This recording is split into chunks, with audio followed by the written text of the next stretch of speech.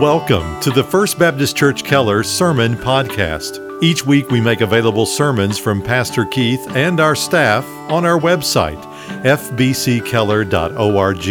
And on iTunes, search for First Baptist Church Keller TX in the iTunes Store or in the podcast app on your mobile device. And now with a revival message, Mr. John Moore.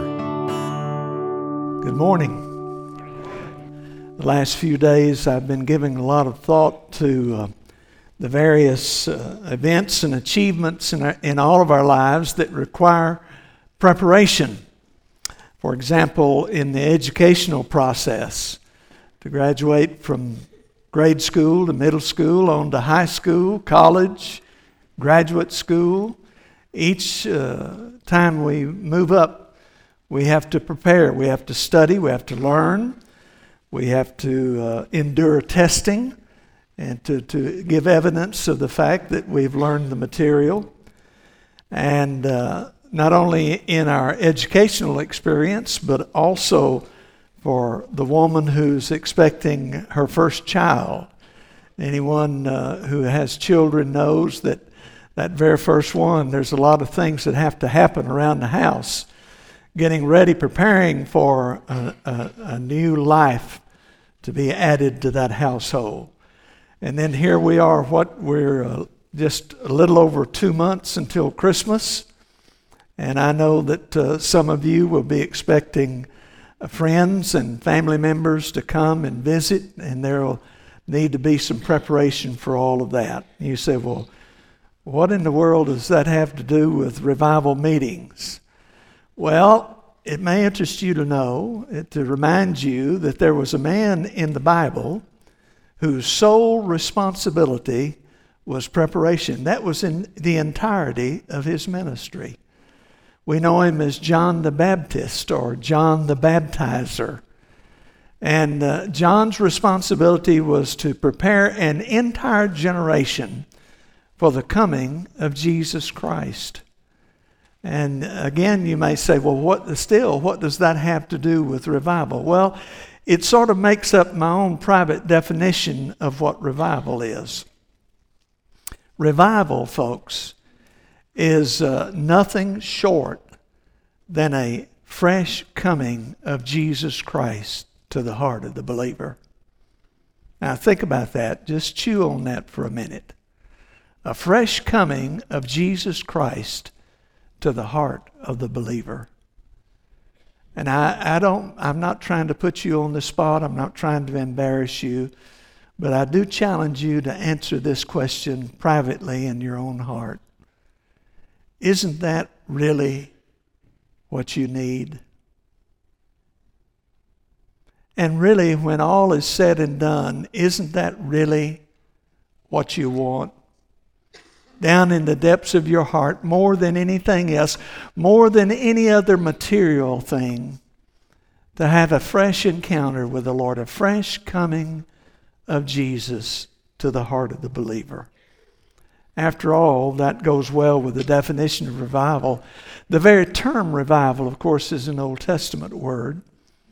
It comes from a root word which means to make lively, and is preceded by the prefix re, which means again. So when you take it all together, the term means to be made lively again.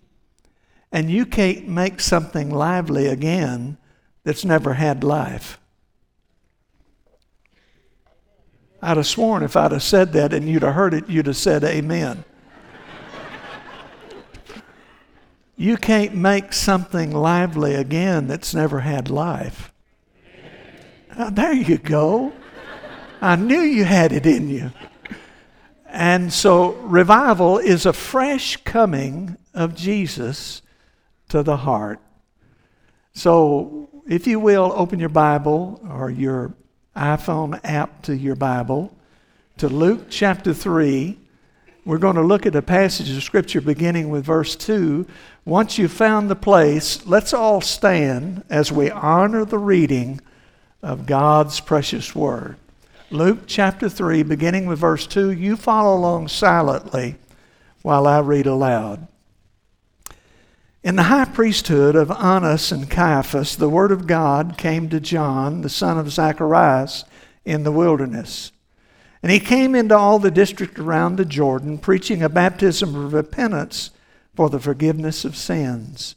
As it is written in the book of the words of Isaiah the prophet, the voice of one crying in the wilderness, make ready the way of the Lord, make his paths straight. Every ravine will be filled, and every mountain and hill will be brought low. The crooked will become straight, and the rough road smooth, and all flesh will see the salvation of God. Let's pray together. Father, Lord, we're here today to be honest with you and to be honest with ourselves. We're in a mess here in America. We've made a mess of things, and it's so easy to blame somebody else. But when it comes right down to it, you look to your people. And so today, as we listen to what you have to say from your word, as we consider it in our mind and in our heart, I pray that our response to you will be one that brings pleasure to your heart. We ask it in Jesus' name. Amen.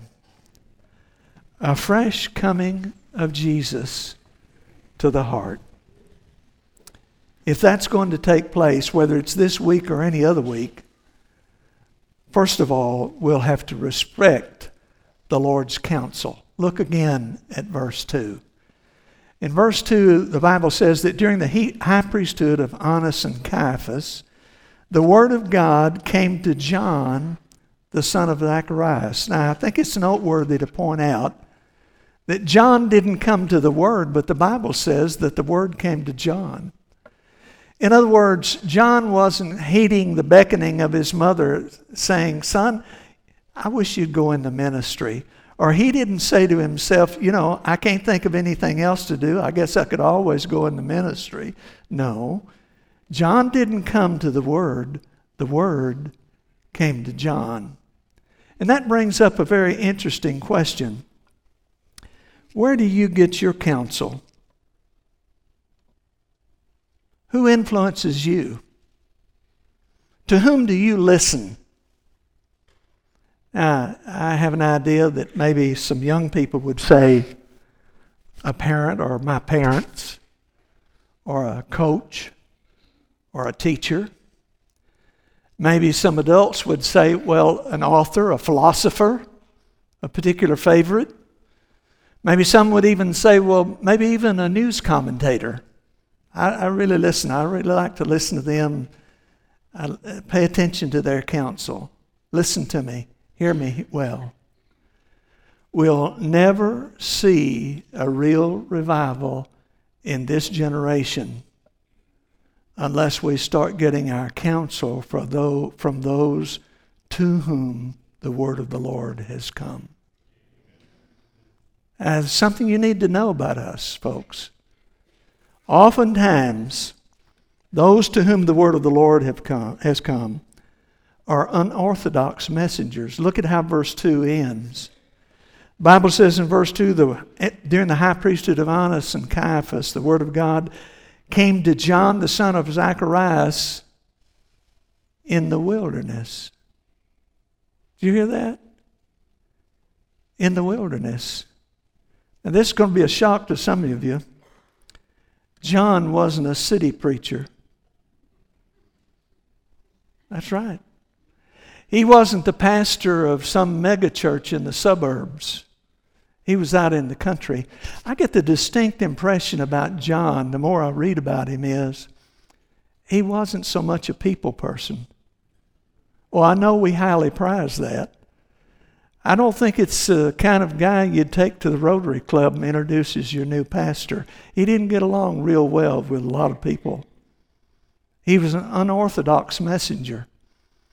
But the one thing I tell you about, maybe some are unorthodox, all to whom the word of the Lord has come are those who have an unpopular message. Look at verse 3. The Bible says that John came into all the district around the Jordan, preaching a baptism of repentance for the forgiveness of sins.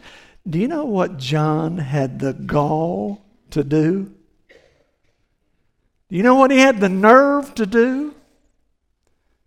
He demanded that people deal openly with their sins and to repent publicly of their sins. I have an idea that wouldn't go over real well in a lot of places today in America. Those who decline, those who get upset about dealing openly with sin, basically, in my estimation, or as Ron Dunn used to say, in my humble but accurate opinion, it's okay. We voted. I talked to the pastor between services, and we voted in business meeting. It's okay to laugh. It only passed by a couple of votes, but it did pass. And in my estimation, as I've traveled around the country, there are three basic groups of people in our churches. And the first group I've classified as sinless.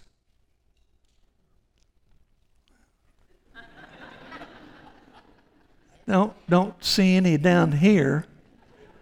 Maybe up here. No. None of us are sinless. Is this on? Because I know if you'd have heard that, you'd have said amen. None of us are sinless. And so, how to classify people in our churches then?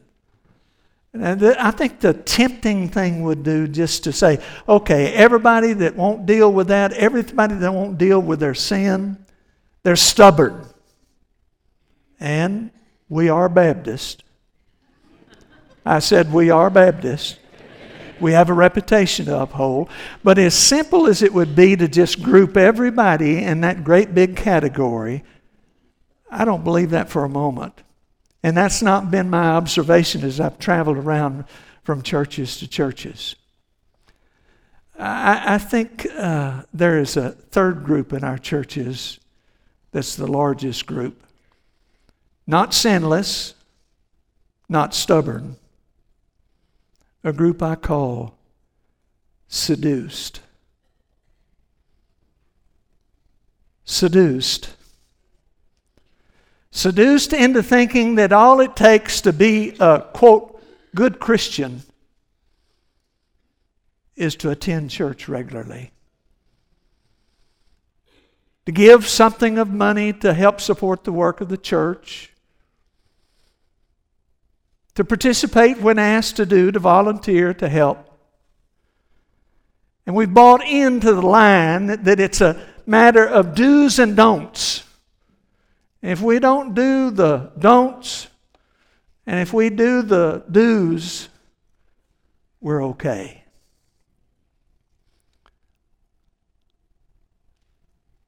If you want a good look at what it means to know what it means, how to respond to the Lord, and how to respond when He brings conviction by means of His Holy Spirit taking the Word and applying it to your heart and life, all you have to do is look at the first two kings of Israel. One is a prime example of how not to do it, and the second is a prime example of how to deal with sin in your life. The first king, you remember, was Saul. And Saul did sin, didn't he? Remember, if you can't say amen, this is yes. And Saul did sin, didn't he? He was told expressly by the prophet Samuel, the Lord gave him a message, and he said, listen, you're to totally exterminate the Amalekites. You remember the Amalekites when the children of Israel came out of Egyptian bondage. They attacked them. They killed them. They mistreated them. And the Lord said, I want them totally done away with. I want them exterminated. And Samuel passed on that message to Saul. But did Saul obey? This is no. Saul didn't obey. He disobeyed. He sinned against God. And the Lord sent Samuel back to Saul to confront him with his sin. And initially, Saul refused to acknowledge his sin, refused to confess his sin. Now, he admitted his sin eventually. But folks, there's something we need to learn this week. If you haven't already learned it, it's past time to learn it. There's a difference between admitting sin and confessing sin. Well, it's easy to admit sin. Oh, yeah, we all sin. I sin so much. So what? Confession of sin, the very term confess in the New Testament literally means to say the same thing. What it means is you agree with God. You don't look at it as something trivial or unimportant. It's a sin against a holy God. It's stark rebellion against God. That's confession of sin. And Saul admitted his sin, but he didn't confess his sin. And then he wound up blaming it on the people. The only reason I did it is because people wanted me to. Now that's in contrast to the second king of Israel, David. Did David sin? Oh yeah. An even more horrible, horrific sin than the first king, Saul. He committed adultery with Bathsheba. She became pregnant, was going to have a child. David didn't want anybody to know. He didn't want people to know. He certainly didn't want her husband to find out. So he sent word to his commander-in-chief of his armies, Abner, put Uriah, the husband of Bathsheba, up in the forefront of the battle. Then withdraw the rest of the troops. And what happened? He was killed. But God saw it as murder on the part of David. And so Nathan was sent to David. And by the way, if you think it's an easy matter to confront people with their sin, just remember that David was at that point in time, the most powerful man on the face of the earth.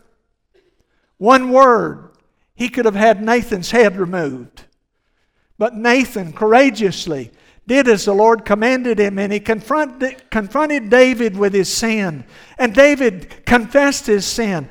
I have sinned against thee. Thee only have I sinned, he said to the Lord. And Nathan gave the response of the Lord, said, the Lord has put away thy sin.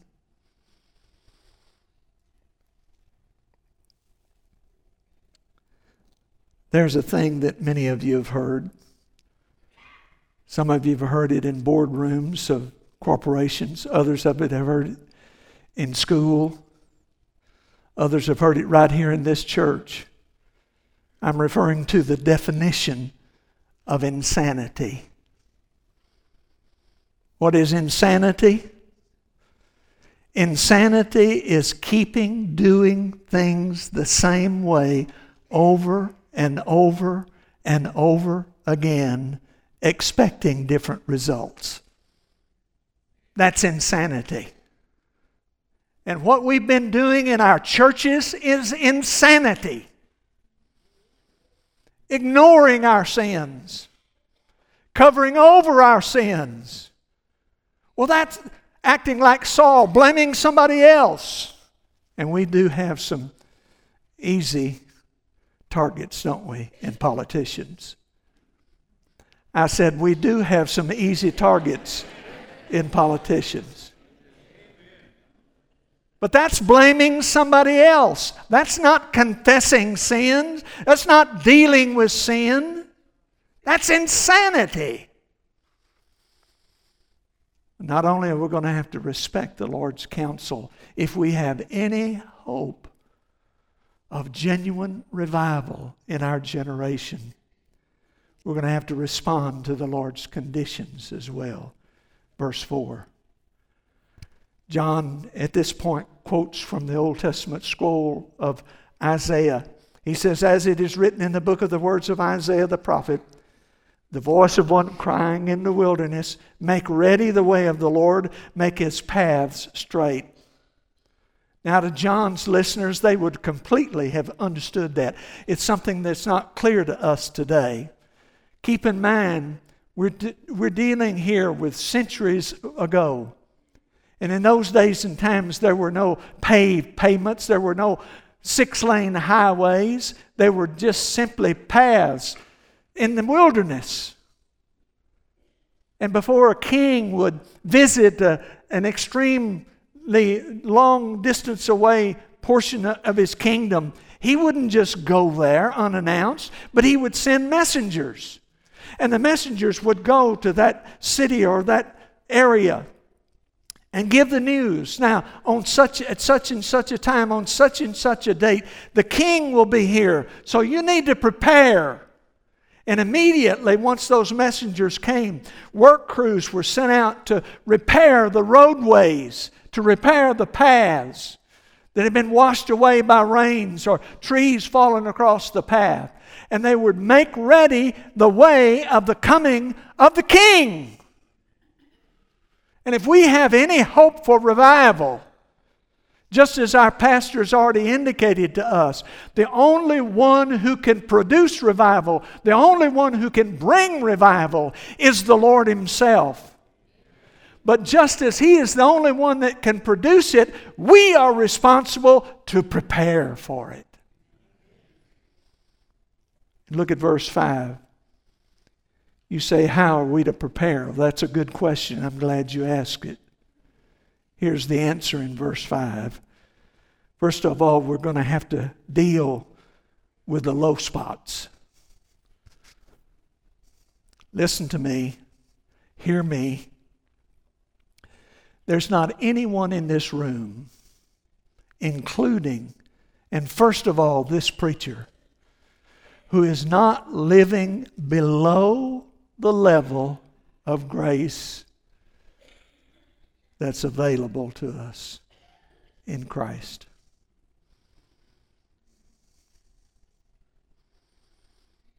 It's time we quit ignoring that. I said it's time we quit ignoring that. It's time to deal with the low spots in our life. And not only we're going to need to deal with the low spots, we're going to have to deal with the high spots. He says in verse 5, every mountain and hill will be brought low. In 1987, my wife Phyllis and I, for a month, ministered to military churches. We had many, at that day and time, many military in Western Europe. We were in West Germany. And we ministered to families, military families in Western Germany. And on one of those trips, we took a train from somewhere. Frankfurt, thank you. You didn't know that preachers had to have their wives to support, did you? From Frankfurt to Cologne. And on that train trip, we followed the Rhine River. And that was in the Rhine Valley. And boy, we stayed glued to the window, looking out at the sights. We counted over 20 castles between those two cities as we traveled on that trip. And I noticed something about every one of those communities there. They were living around that castle. They were bordered on both sides by mountain ranges. And those mountain ranges acted as barriers between one group and another group, one city and another city, one settlement and another settlement. But let me tell you something, folks. What you and I have done successfully in our generation, we've built our own barriers. We have ethnic barriers, racial barriers, educational barriers, monetary barriers. And if we have any hope of revival in our generation, we're going to have to pull those barriers down that separate us one from another. And not only the low spots and the high spots, but the crooked spots. The crooked will become straight.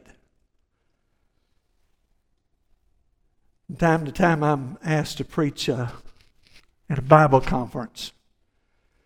And many times I'm preaching alongside pastors. And occasionally there will be a member of his congregation there, and they'll be impressive, or at least impressive to me, and I'll make a comment about how impressive they are. Sometimes there's a response like this. You know, the sad thing about that individual is they seem to be constantly learning more intellectually from the Bible, but rarely does it seem to make any difference in the way they live. Always learning, but rarely translated into living. And if we have any hope of revival in our generation, folks, we're going to have to straighten out the crooked spots. And then finally, we're going to have to deal with the rough spots. The rough roads are to be made smooth. What are the rough roads? Somebody has said, it seems like in this generation that if the Holy Spirit were withdrawn from many of our churches, they would just keep on plugging along. Doing spiritual work in the energy of the religious flesh. And if we have any hope of revival this week or any other week of this generation, we're going to have to deal with all those things. If I mention the name of J. Edwin Orr, likely very few of you would recognize the name. Dr. Orr was one of the leading historians on the subject of revival. He died a number of years ago. He died in his sleep in the Ridgecrest Baptist Assembly out in North Carolina. He was there because he was preaching a Bible conference. And it's interesting that this eminent historian on the subject of revival, the night before he died that morning in his sleep, he preached. And the last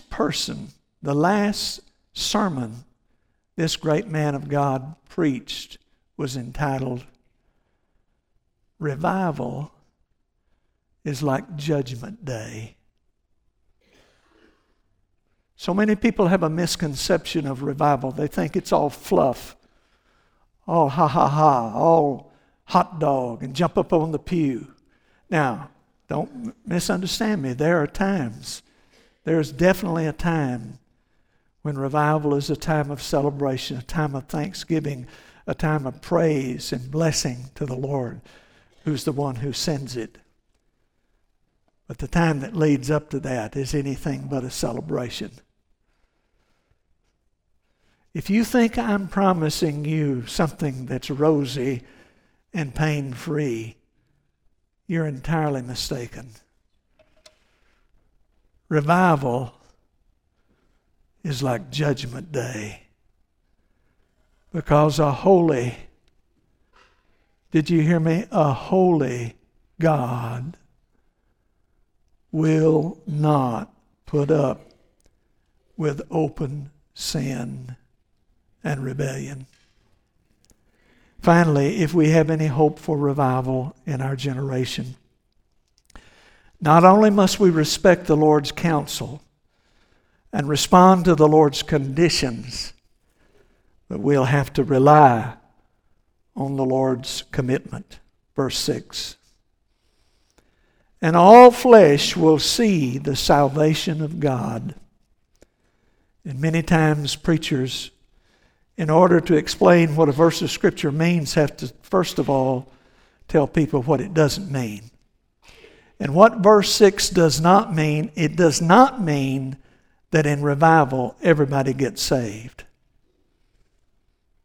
What it does say is this: all flesh will see the salvation of God. And folks, listen to me. If you've never seen, if you've never experienced genuine revival, if you've never had a fresh experience of Jesus Christ coming fresh to your heart, trust me, when that happens, everyone will know it. I said everyone will know it. Doesn't mean that everybody will be saved, but when the Lord shows up, saint and sinner alike will be aware of His presence. Not only will it be an unmistakable blessing, it will be an unmerited blessing, because look how the verse concludes. All flesh will see the salvation of God. Just as our pastor told us earlier, revival, just like salvation, comes only from God. He's the only one that can produce it. But just as He's the only one that can produce it, we're the ones who have to prepare for it. I almost hesitate to tell you the same story that I told the earlier group. Sometimes I think it's a discouragement. Actually, it's intended as a challenge. First time that I ever had an experience of real, genuine revival, I was a layman in a church not 100 miles from here. And we knew we needed something. We had enough sense to understand that we had no idea what revival was. But we were honest with God. And so we just cried out and said, Lord, please send revival. And for 3 years, we prayed. That's right. You heard me right. 3 years we prayed. And those 3 years, God dealt with His people. He dealt deeply with His people. There were issues of all kinds that were dealt with and resolved by the grace of God. If we will be faithful to do the work of preparation, God will be faithful to do the work of production. I'm going to ask you 3 questions. And again, I don't want you to respond outwardly. I'm not here to embarrass you. That's not my role. But I want you to understand, even though we're not going to outwardly respond, you're going to answer all 3 questions. You say, no, I'm not. And I say, yes, you are. You will answer all 3 questions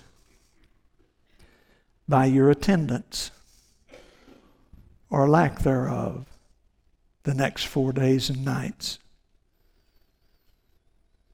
You'll answer all 3 questions by your attention or lack thereof to the Word of God as it's sung and preached. You'll answer all 3 questions by your attitude or lack thereof. What you do, what the Lord would have you to do.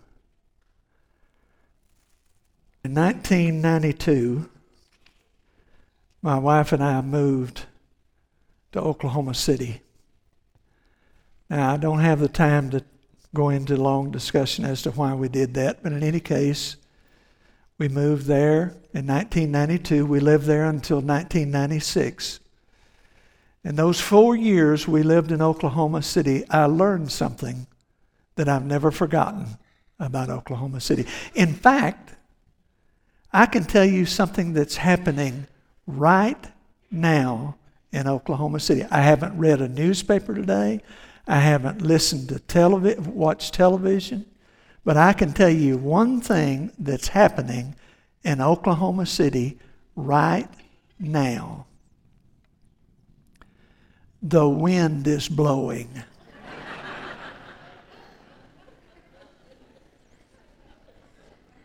Very simply because the wind always blows in Oklahoma City. In fact, those 4 years we lived in Oklahoma City, I could count on the fingers of one hand the number of days that the wind didn't blow. I do remember one of those days. I was out jogging. Pretty much all of my adult life, I got a problem with high cholesterol.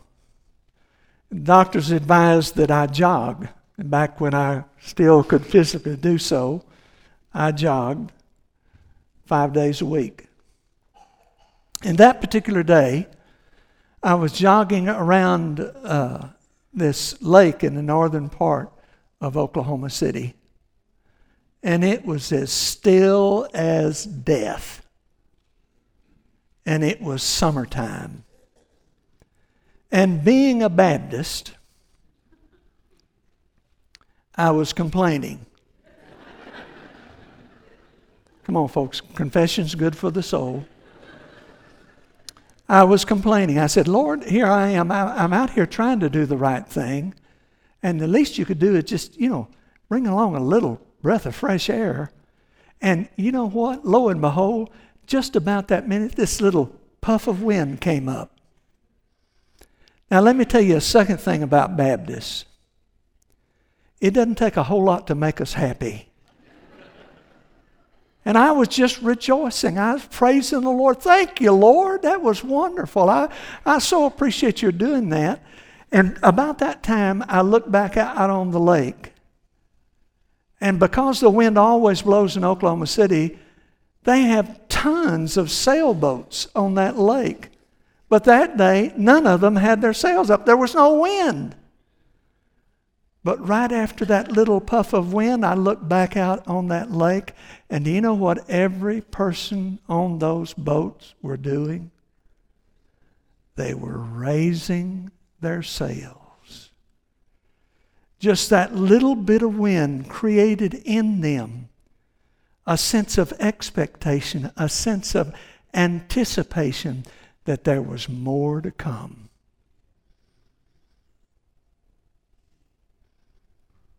Those of you who are Bible teachers probably already know this. Some of you likely will not. The Old Testament was written in the language of Hebrew.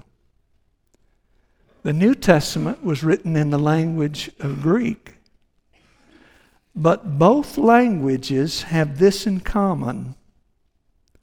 The same word in either testament, translated wind, can also be translated breath or spirit.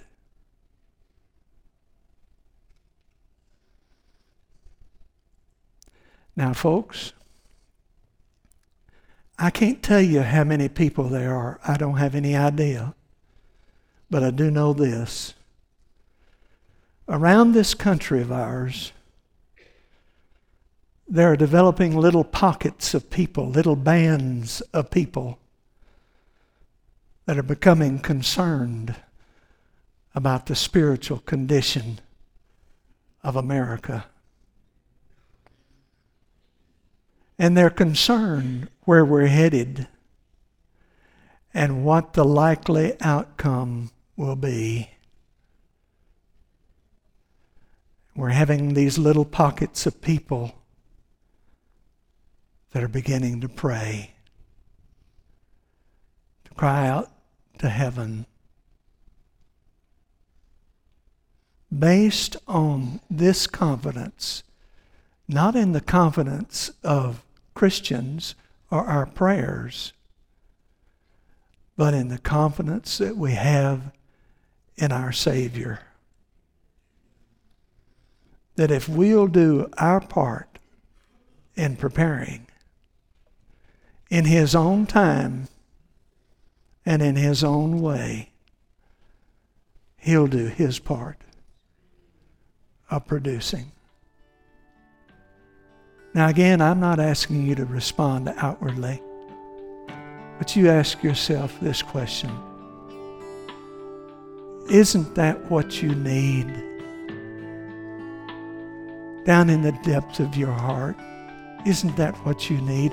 And really, when it comes down to it, isn't that really what you want? If it is, you'll respond, not to me, but you'll respond to the Lord as His Spirit takes His Word and applies it to you, and me. Thank you again for listening to our broadcast. To learn more about First Baptist Church in Keller, Texas, or to hear more sermons by Pastor Keith and our staff, visit us online at fbckeller.org.